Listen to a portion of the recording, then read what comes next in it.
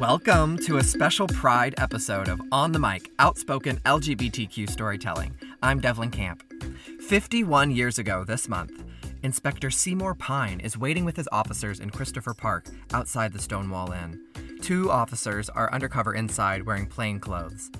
Pine and his team are waiting for them to exit the bar before they go in to raid, but they've been waiting a while, and now Inspector Pine is getting worried. Pine was sent to raid the Stonewall the previous Tuesday. Manhattan's 1st Division Morals Department has been trying to clean up the city from 35th down to Battery Park. Gay bars, pornography, all sorts of vice, and of course, mafia. The mafia sets up gay bars because they're illegal. Cops can shut them down just for same-sex dancing. Gay and trans people are looking for safe bars to gather, protected from the cops. The mafia pays off the police to leave the gay bars alone. The mob sets up rundown spots with watered-down liquor and overpriced drinks in order to take in a huge profit from queer people. If you've got a sec, Google rainbow capitalism. Cops show up once a week for their payoff from the mafia bar owners, or else they'll raid and shut the place down. Now, in the days of Stonewall, there was a cop on the beat. He got $25 a month. Now, remember, a dozen eggs could have been 50 cents, a loaf of bread was 15 cents, so $25 was a lot of money. Whitey, the cop on 6th Avenue, just loved saying, "Move on, faggot," and whack you with the back of your legs with his nightstick. The Stonewall is an exceptional spot because Inspector Pine has been sent here to go after the owner, a mafioso nicknamed the Skull.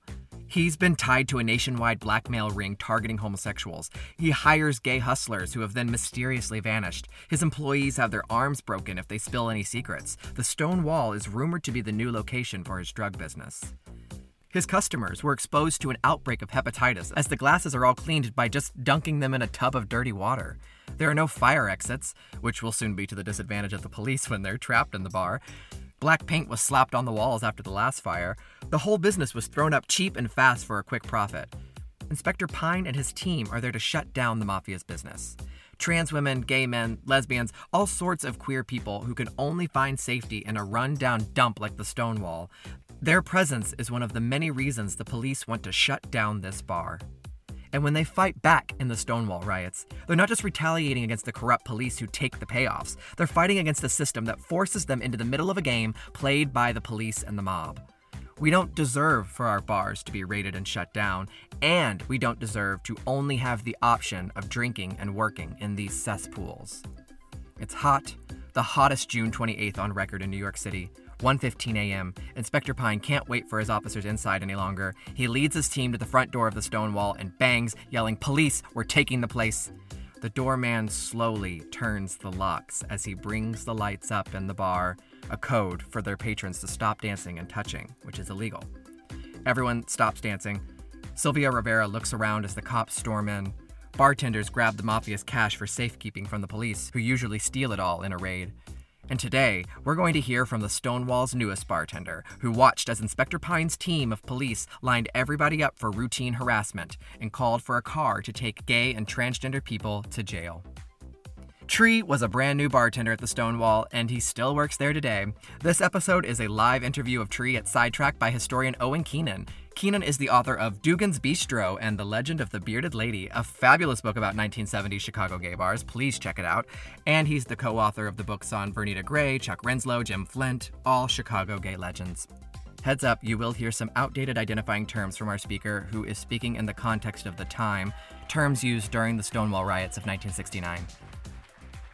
This special event was recorded at Sidetrack in front of a live audience. Much like Outspoken, today's storyteller speaks from their unique perspective, and their views do not represent those of other speakers, the hosts, Outspoken, or Sidetrack. First of all, you're from Brooklyn. No? I'm very excited.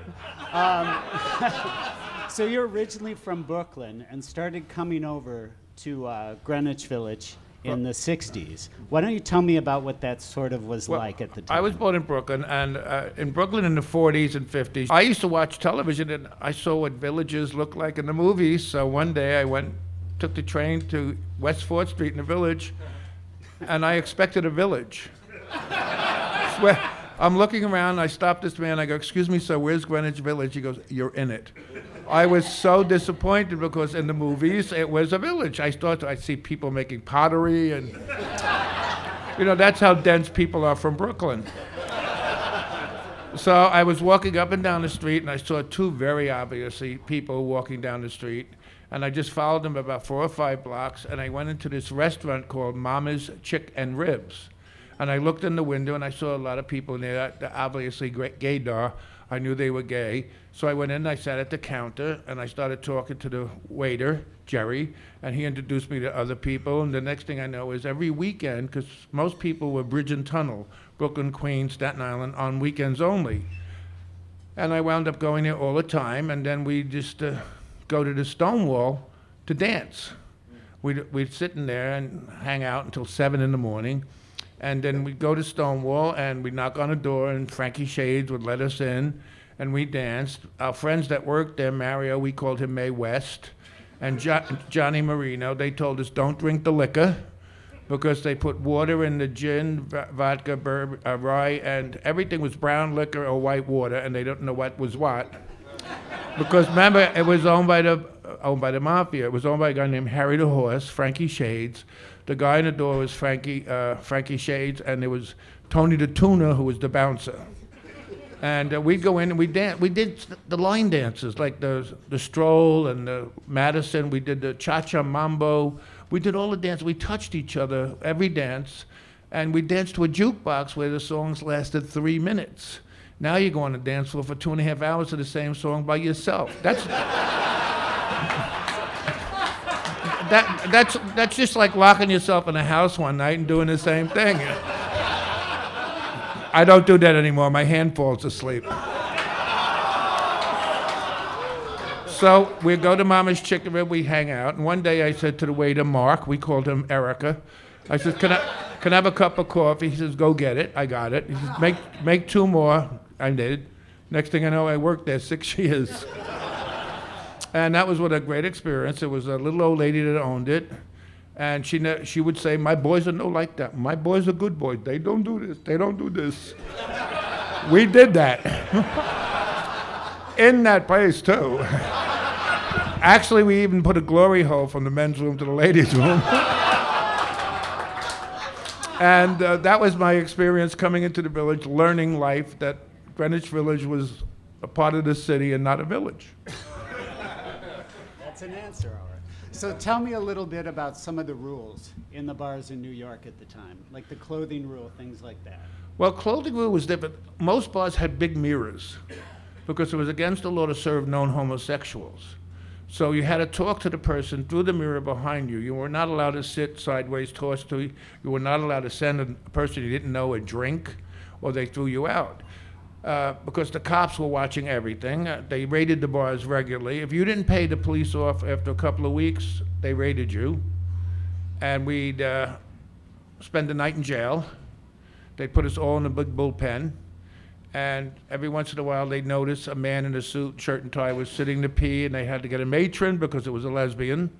And they had to bring the woman over to the other side of the jail. And we'd go before a judge in the morning. He would say, you wasted my time, go home. Or another judge would say, you're a bunch of perverts, $20 fine. Now, in the 50s and 60s, $20 was a lot of money. So the mafia sent their lawyer down, Enid the Hat Girling, because she wore crazy hats. She was only 5 foot tall. And she would pay the bill, and we'd all go back to the bar the very next day. We couldn't figure out how like a $800-900 fine became $100 until she died at 92, and we read her biography. She was having sex with the judge, the DA, every lawyer, bathrooms, hallways, on top of desks, and that's how she got all her gay clients off. But we loved dancing with each other. It wasn't an exclusive gay for men. We had lesbians. I don't know if you know what the word is. We had lesbians and fag hags. We had African Americans. We had a little of everybody there. Drag queens. In fact, Sylvia Rhea, when I met her, was a drag queen, not a and Marsha B. Johnson was a street kid. In bad weather, they let her in the bar. She had no money. But we always danced with each other, and we had, it was fun. The slow dance was called the grind. If you did it with a girl, you were straight. If you did it with a guy, it was like having sex, standing up, completely dressed. You knew more about that man in one dance than you did laying in bed with him for 3 hours. I mean, that's how close, you were so close to him, you were behind him almost. And we enjoyed that. It was so much fun. We'd pass the police on the street because they hated us. And somebody would say, "Hey, Tree, does your father work?" I go, "No, he's a cop."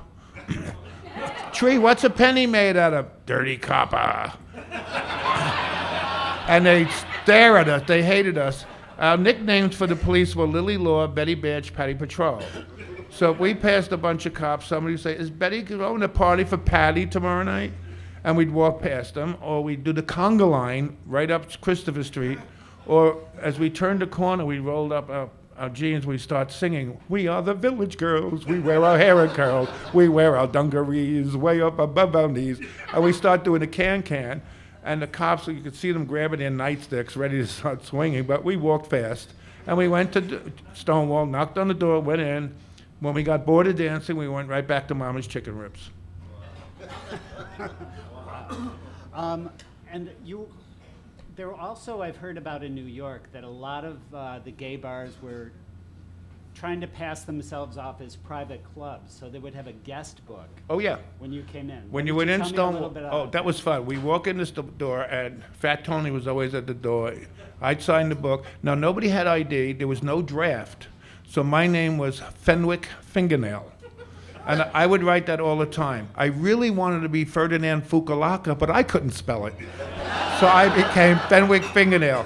My friend would sign Donna Bella Beads, Georgie Wolf Girl, Queen Elizabeth II, Mary Dugan. And when they raided the bar, the cop would say, "All right, girls, line up." We'd line up.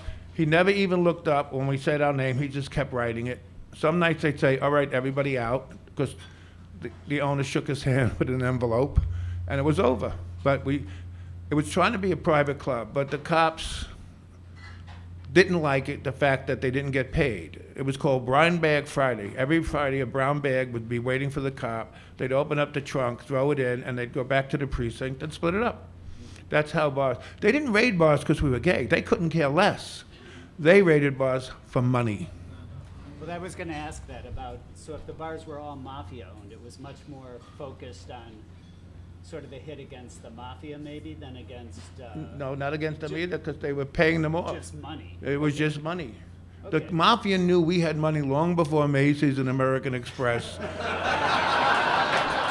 and they wanted it. Honestly, the straight bar next door to Stonewall was charging 15 cents for a draft beer. The mafia was charging you 50 cents for a can of beer, plus you had to pay $1 during the week and $2 on the weekend just to get in. That was like $20. The dress code was, I dressed in jeans and a shirt. Okay. Most people, like the lesbians, some had dresses, most of them had shirts on, plaid. And it was very mixed. We had a lot of wonderful people I miss. In fact, there's a couple of friends here that are from New York, my friend Jim and Dale. They live here now, Joe Dale and Jim Fitz. Some of my friends from the Imperial Court of Chicago are here, people I love. And a couple of strangers. I'm in room 12, 13 of them. I don't kiss on the first date. So let's swallow maybe. Let's go right to June 28th, 1969. So you're at the Stonewall, you're dancing with your friends. Why don't you paint the scene? What's the interior look like? What sort of stuff did they have on the jukebox? What's sort of the composite of the crowd? Well, the place was a burnt-out shell called Bonnie Stonewall Inn. The mafia came in, painted floor, wall, ceiling black, opened up the doors as a bar. And the 27th, going into the 28th, we'd go in, you go in one side, sign the book, there was a bar there, a little bar on the other side, there was an arch in the middle of the room, and the other side where we hung out was the dance floor. The windows and doors were painted black because, remember, it was against the law to have a gay bar, so you couldn't see in and nobody knew. And we were dancing in there. We were doing the Lindy Hop, which is like a jitterbug, my friend Frankie Bubbles and I. Everybody had nicknames. When we heard screams. And we said another raid because we heard Gypsy, a little Puerto Rican drag queen that wore opera gloves and a hat with a veil all time, screaming, "My husband's a cop, don't touch me." But we did not know it was the Vice Squad and police headquarters after the mafia bosses, laundering money, no liquor licenses. and they came in nasty. Instead of like the other cops line up girls, they threw drugs on the floor, said, "Step on that, that's yours." And they pushed the wrong person. This very handsome man with a beautiful mustache, they pushed him against the wall, and it happened to be a lesbian, a very handsome man with a mustache, named Stormy DeLaver. If you look her up, she's wonderful. And it took 2 cops to pull her off the cops. She was beating the hell out of him. In fact, she worked at lesbian bars as a bouncer till she was 88 years old. And as they're fighting and wrestling and the cops are pushing and the jukebox going, we danced the stroll. We did the Bristol Stomp. We danced slow dances to Johnny Mathis. We even danced to Edith Piaf's My Lord. We had a lot of fun. But that night, as they were screaming, Charlie, the neighborhood cop, came in, even though he was part of the 6th precinct, and he saw a bunch of us there, and he went like this, because they were all in pushing and start fighting with people and trying to catch the liquor. And about 5 of us, including a priest, snuck out behind Charlie, Father Gregory, and he let us out, and he saved our lives. But as the mayhem went on, and they were outside listening to it all, and outside were paddy wagons, police cars, and according to history, there's a Stonewall car. That's according to history of the person who says there was a Stonewall car. There was no Stonewall car. How could a 1970 be a Stonewall car if it's 1969? So it was only that out there. And as they were arresting people, we noticed one of the paddy wagons was like this. We hit the lock, the door opened this much, and everybody escaped. And all the stores and neighbors on that block let the kids hide in their hallways and wouldn't let the cops rearrest them. And that's 1969.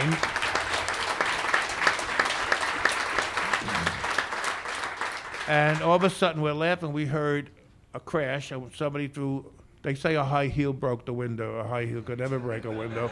It was a rock, and according to history, Marsha P. Johnson was supposed to throw it, but if you see her in later life, she admitted she didn't get there till the riot was almost over, and she did not throw the rock. And to this day, nobody really knows who threw the rock. But 2 people actually took a parking meter and did this until it came out of the ground, concrete and all, and used it as a battering ram to get to the police. We knocked the doors in. They did, at least. And we were breaking all the windows in the place. And in the movie Stonewall, if you saw it, which is the worst piece of crap, they're squirting lighter fluid through doors. Do you know anybody in your life that carried lighter fluid? No. We lit the garbage cans in the neighborhood and threw them through the open window to burn the place down with the police in it.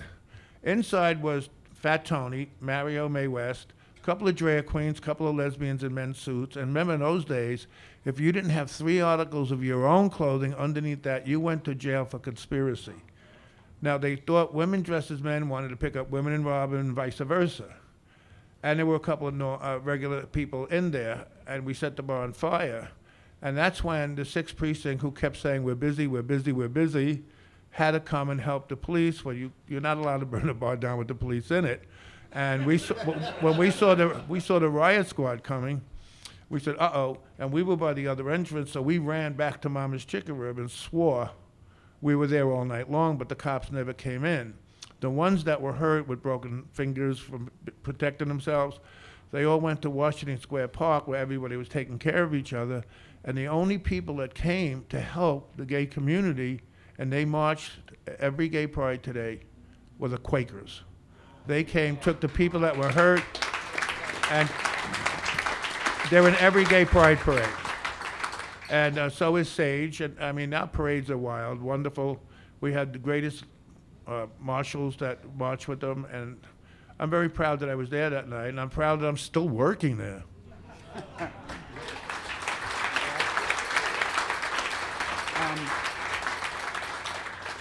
So you've been arrested about a dozen times. Maybe a little more. Maybe a few more. Had you ever been a part of anything that would even approach this level of Well, as I said, they fighting arrested back? us. They just threw us in the bullpen. They never took our fingerprints. Okay. So it was just a simple payoff, that was it. And we come back to the bar. Okay. So going back to Stonewall, with that evening and the riots afterwards, how much going on outside did things grow over the period of days for the riots? Well, 'Cause it you lasted. lived right there, It did right? last a few. I lived in Chelsea. I just moved Okay. into the village about 1968. I'm in my apartment 51 years now, and w- I lost the key. And when we went out, it lasted a couple of days, but my friend Frank, my friend Charlie, and including Frankie Bubbles, whose mother was very religious Italian, when we saw anybody with a camera, we ran like hell, because I didn't out my mother yet. I was stupid at 16, made a baby, and haven't seen it since we separated. And then I had a lover, a roommate, for 22 years until he was killed in a car crash, and my mother knew it was a roommate. And then 6 years later, I had another roommate, but she got a little suspicious when he was 25 years younger. And she questioned that, and we took her to Sunday brunch. And she looked, she says, "That girl's hair, look at it. That guy's wearing nail polish." I go, "Ma, it's a gay place." She looked at Patrick, looked at me, looked at Patrick, looked at me, went, "Oh." And that's how my mother found out I was gay. And it just happened to be my birthday, and people were sending me over bottles of champagne and everything. And the piano player was playing, dedicating songs to me. But Stonewall Riots went on a few more days. And then the following weekend, there's a park right at the end of Christopher Street. There was the women's home of detention. It was a women's prison.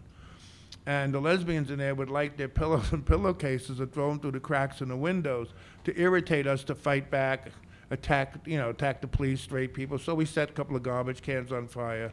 We would go over to straight guys and grope them. I always say, we used to walk through the streets, knock a straight guy down and mess his hair. So with working at the Stonewall too, I'm sure you hear all sorts of stuff all the time from people coming in and from tour groups that go through. What's the biggest misconceptions people have about that night? Marsha B. Johnson throwing the rock, the high heel broke a window, and that's about it, really, because everything else about it has been written. I would say if you get the book by David Carter, Stonewall, he's like 85% closer to what happened that night.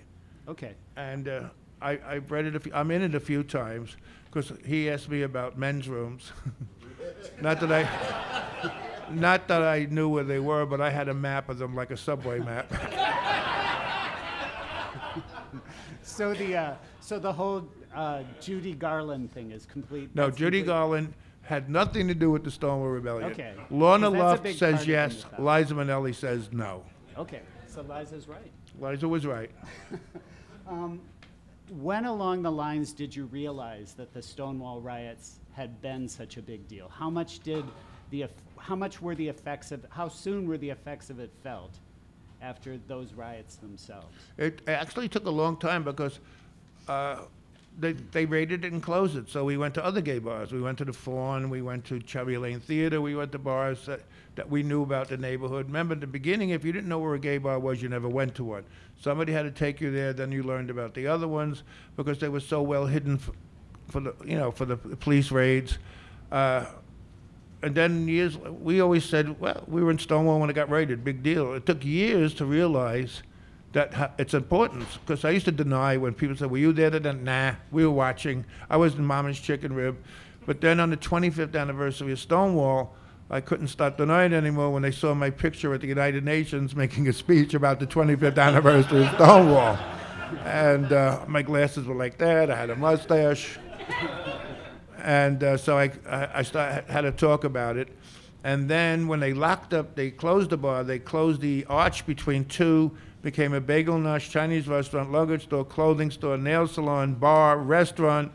Then it became Stonewall, and now the original name for the last 13 years called Stonewall Inn. Okay. I also have a question about ownership that might have been influenced by that. So up to that time, you mentioned the mob owning all the gay bars. Was that influence felt directly in ownership? Did bars after that start becoming gay-owned, or did that have a lag time? Well, too? that took a while because they would walk into a bar and say, you're slow. You got slow business. We're going to make your bar gay and give you 50%. You said no, they broke your arm, and you got 30%. If you worked for the mafia, when you go into a bar those days, you had to buy a ticket for a drink. If they caught the bartender or a manager reselling that ticket, they broke your arm. They never fired you. You worked like this so everybody knew you stood for the boys. And if you were good after that, you became a manager of another gay bar. Like at Stonewall, it was Harry the Horse and Fat Tony. At the Fawn, it was Jake the Tailor and Benny Keys. They all had those crazy, crazy names. They liked us. They didn't understand us. They used to call us used fags and used gays. Use is a very Italian word. So when did you notice that change in ownership start to happen then? Well, a friend of mine, we called her Pineapple Princess.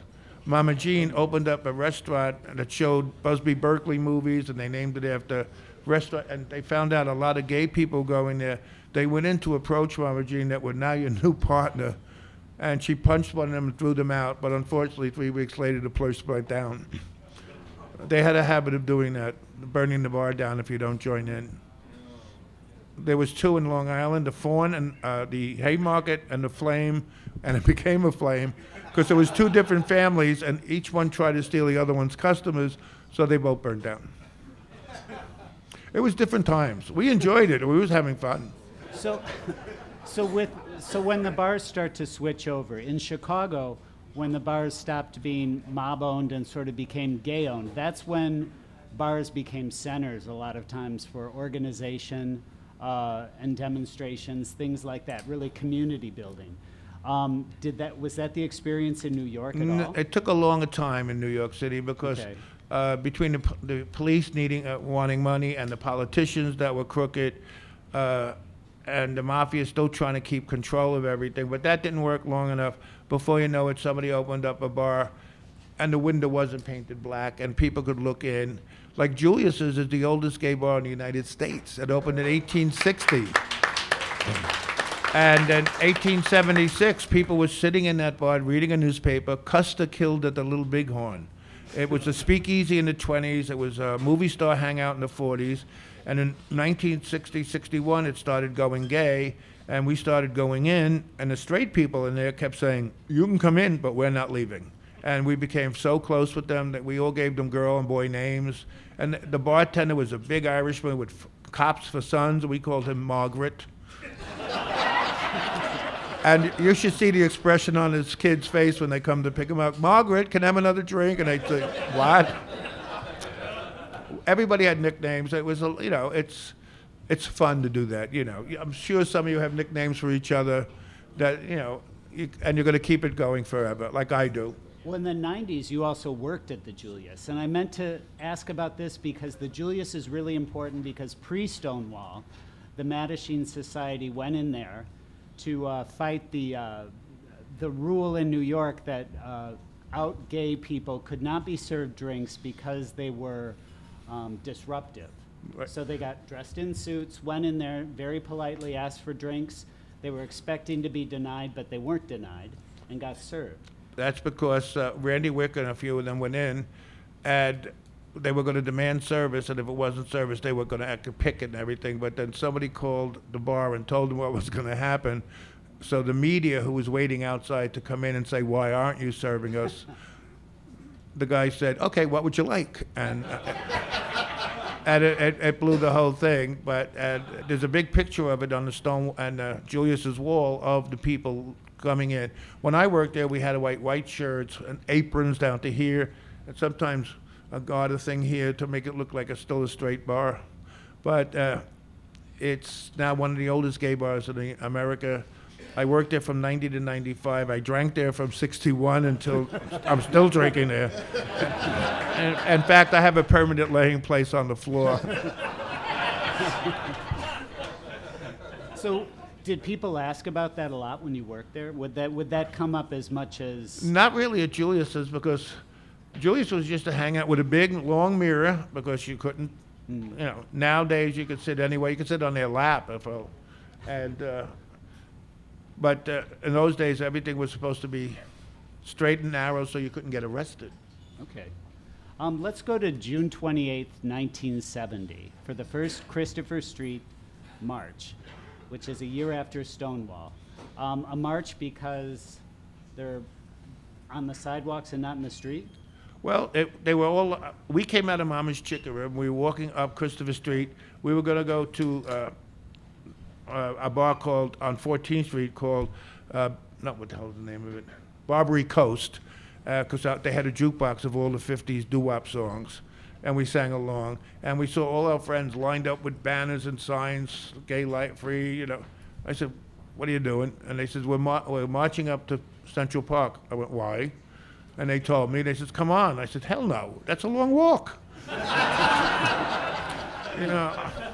I said, "What are you, crazy?" And they said, No, Tree, we're doing this, we're doing that. Get in the back with everybody." I said, "No, there's cameramen over there." I was with Frank and Charlie and the Alabon twins, all the people I hung out with. So we said, "All right, we'll tell you what, we'll walk to 14th Street with you."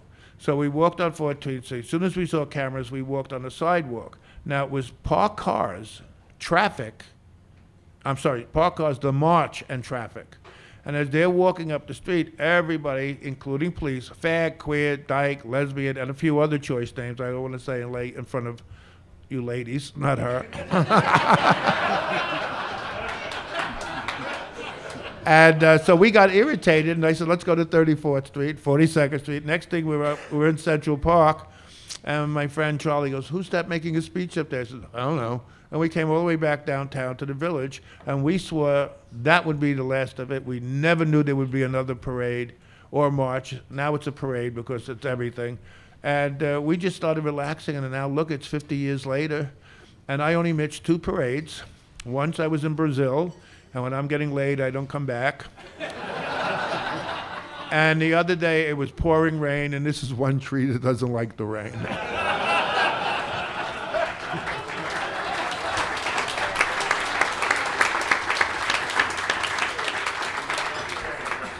I was gonna ask you that if it was something that it was all of a sudden from the very start, this is going to be an annual thing. But do you know if they had it planned as an annual thing? That we don't know, because we just saw everybody lined up. Our friends, strangers. We saw Wiggy.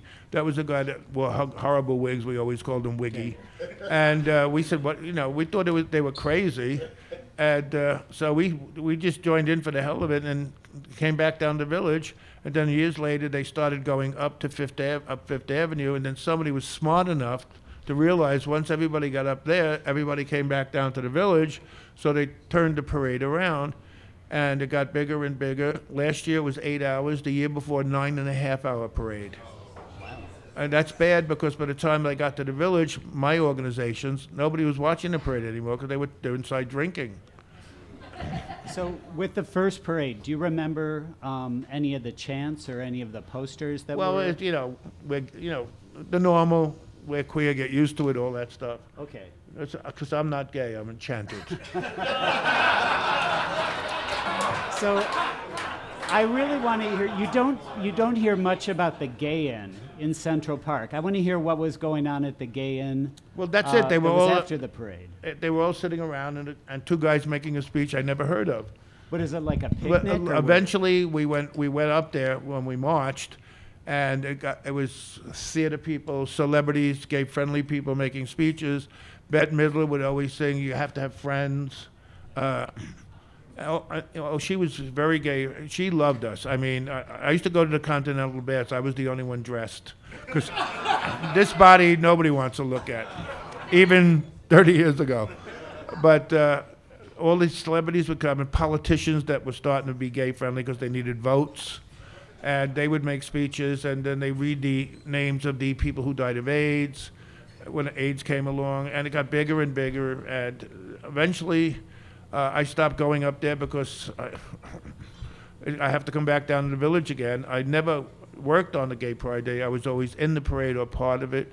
The street fair years ago was just gay and lesbian bars. Now it's taken over by everybody. They had a dunking booth where you could dunk your favorite waiter or bartender or throw a pie in our faces, which the customers love to do. But then all of a sudden they have started selling different type foods and everything got bigger and bigger. And the people that started the street parade, it was taken over by Heritage of Pride. So we were talking earlier, and you never know who's going to walk into the gay bar in Greenwich Village. And you worked in 3 different ones over the years. On the same block. On the same block. So tell My me mom about wouldn't let some me of your. cross the street by myself. Tell me about some people we may have heard of who walked in. Well, Rock Hudson was one of my favorite customers. He tipped good. And he called me lanky because I had a waist. And after he drank and drank and drank, he would call me over lanky and slip me some money. And I knew what he wanted. I would go to the payphone and call up all the hustler bars on Times Square because he needed something like that to sit on. And now I thank God the people who turned him down are still alive because Rock died. Peter Allen came in all the time. He was married to Liza at one time, one of her butch husbands. And he wrote a song about the Ninth Circle called Just Ask Me I've Been There, because he sees angels and sin there. And we had George Capel, a famous football player, George Maharis from Route 66, whatever it was. You never know who's going to walk in a gay bar. When I worked at Julius's, I had Keen Curtis, who was Mr. Hill on Cheers, Rob Schneider from Saturday Night Live, Curtis Armstrong, who played Booger in all the nerd movies, and every once in a while, like one of the female stars of TV shit, we look and go, her too, you know. And then Robert Atherton from all the Die Hard movies was always in my bar. He came into a bar I worked that had Go-Go Boys, and I recognized him. He was the newspaper reporter in the Die Hard movies, and I go, oh, I loved you in the movies. He goes, oh, is this a gay bar? I wanted to slap him. I said, yeah. I go, yes, it is, sir. I goes, oh, okay. And he orders a drink. If he was straight, he would have left. He ordered a Heineken. 20 minutes later, he comes back. May I have 2 Heinekens? And then an hour later, I see him walking out with one of the Go-Go Boys, Tuba, who's from Hungary. I go, Tuba, he's got money. Charge him a lot.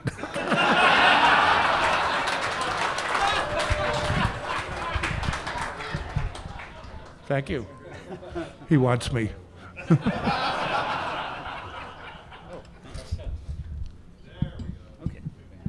Sure. Thank you. Let's give Brad a big hand now.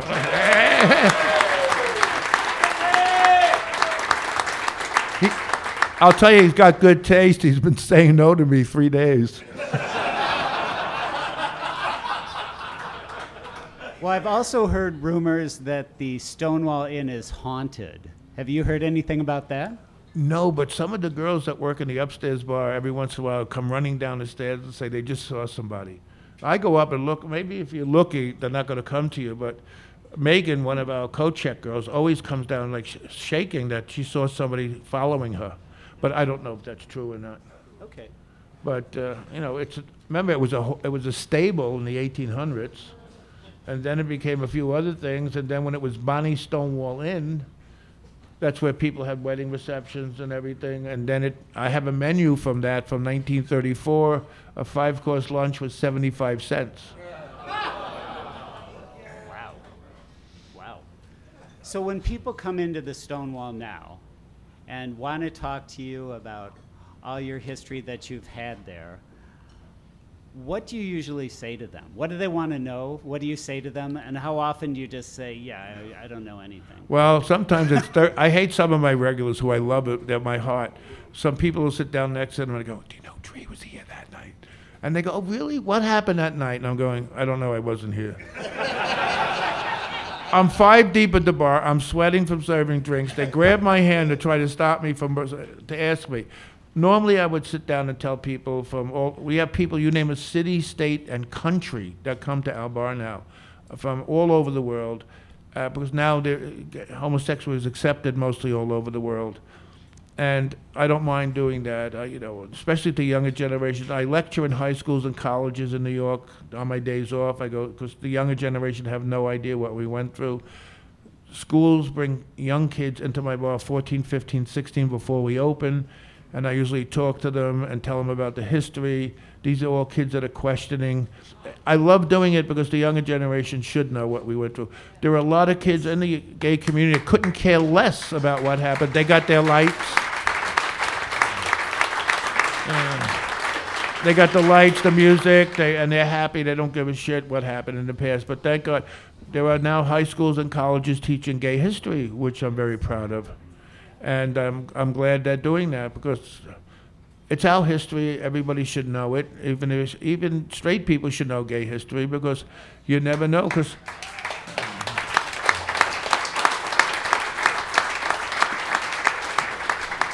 years ago, parents drew their children out with the clothes they were wearing from all over the United States. And of course, they ran to the big cities.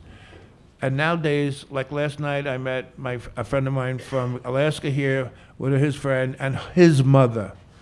I love it now. In my bar, the younger generation come in and go, "Mom, this is Mom," because a lot of the kids call me Mom. One or two of them call me Dad. The owners call me Granny. Well, not anymore. Now he calls me Nina because he found out that's Granny in Italian.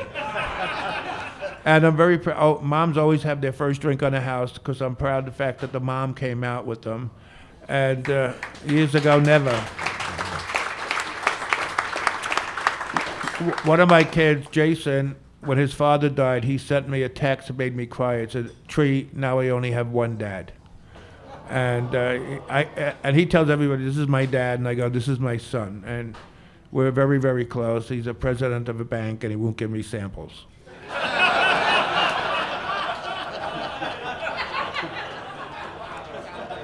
As somebody who's worked in bars for decades, what do you think about? You saying I'm old? No. But as someone who's worked in a bar for decades, what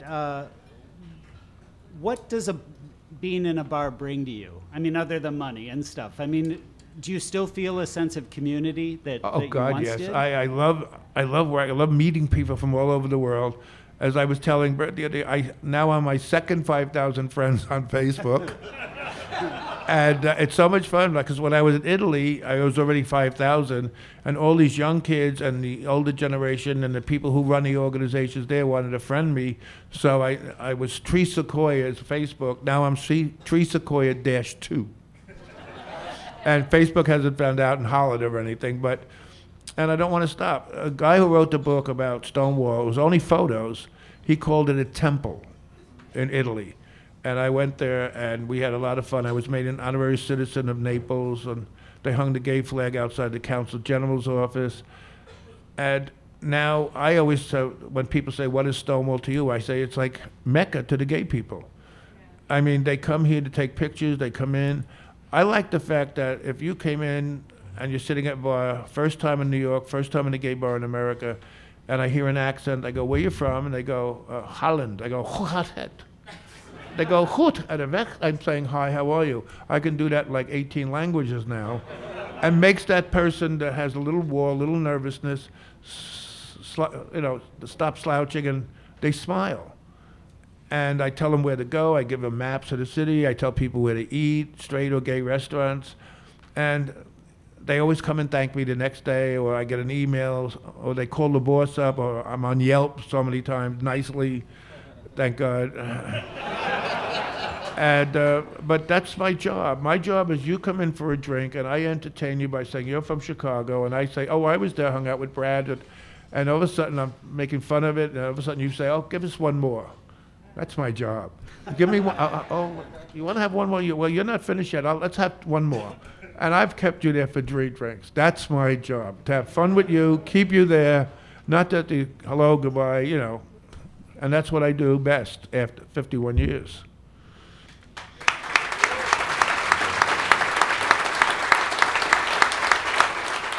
I'm just curious, Tree, what was the song that you were Lindy hopping to?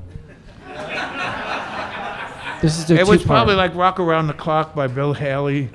And remember, in 1959-60, watching TV, I fell in love with Kenny Rossi on American Bandstand.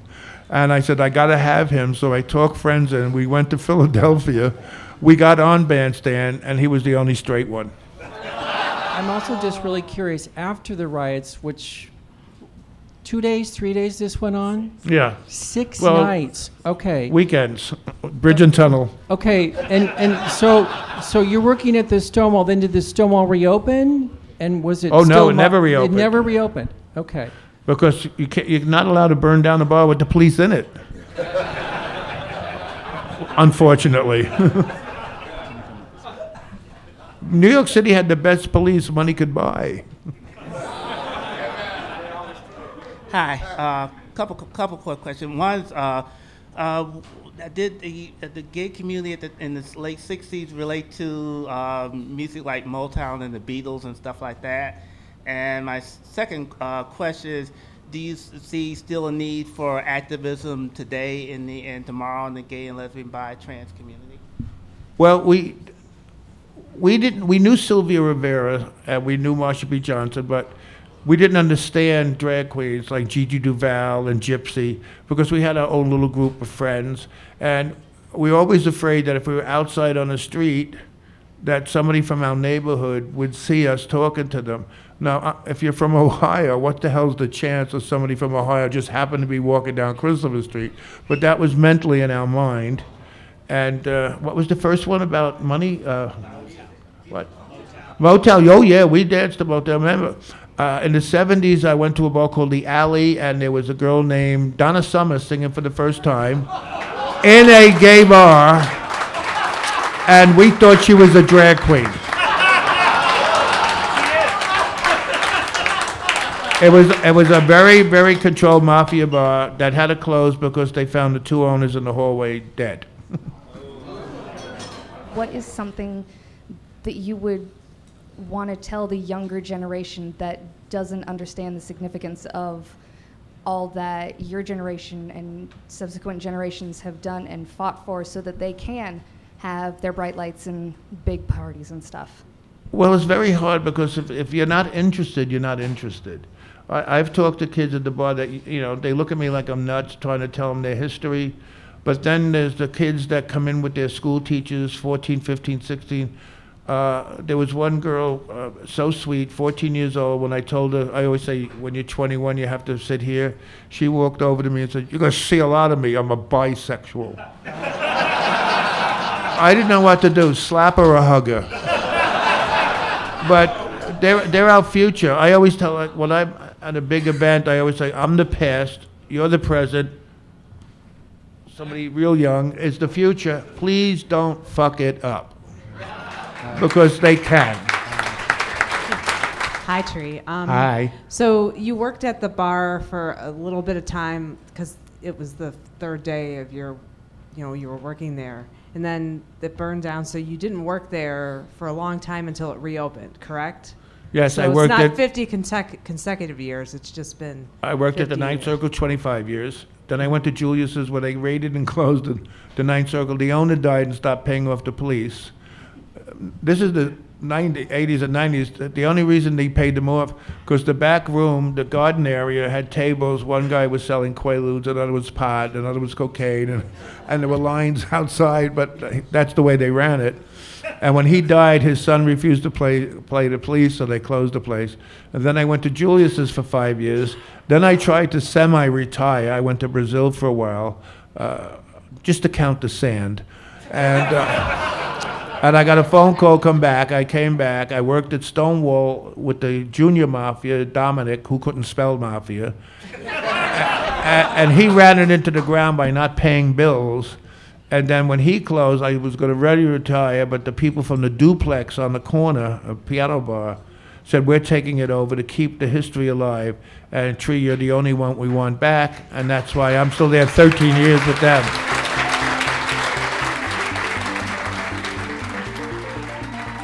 Thank you so much to Tree. Thank you, Owen, for moderating this today.